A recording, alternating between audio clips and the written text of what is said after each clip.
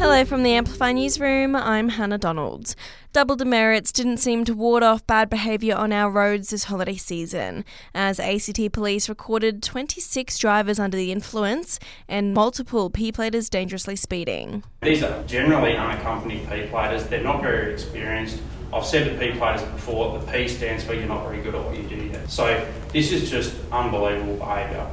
Acting Inspector Mark Richardson there. A house in Sydney's west has been firebombed for the second time in 1 week. The front of the property in Barnard Street, Hurstville, suffering extensive damage. The incident occurred at around midnight. The median house rental price in the capital rose to $680 per week, making Canberra the second most expensive city in the country to rent a home.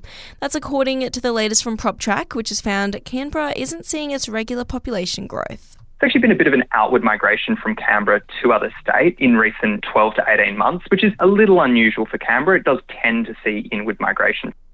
The opposition leader has taken a hit at Labor following today's early economic outlook for the year.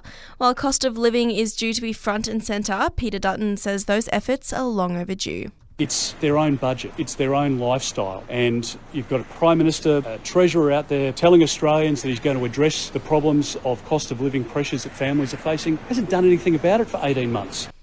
Pope Francis has called for a global ban on surrogacy. He's called the practice deplorable and a grave violation of the dignity of the woman and the child.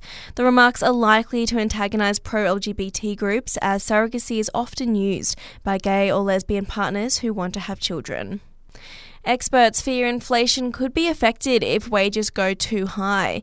New figures show pay packets increased by 4% in the 12 months to September last year, while the lowest paid enjoyed a 6.7% hike.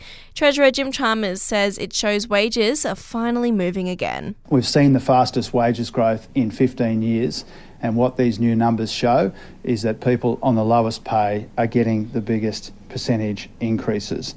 Just over the border, the Hume Police District has been dealing with an increase of livestock on the loose. They're reminding local farmers to check on their fences, as the owner could be charged if an escapee gets involved in an accident. And takeoff. A rocket has launched from America's Cape Canaveral with the country's first lunar lander in over 50 years on board, on its way to the moon. The lander is carrying a rock from Mount Everest and human remains of the Star Trek creator. And that's the latest in news. We'll have another update for you right here later this morning.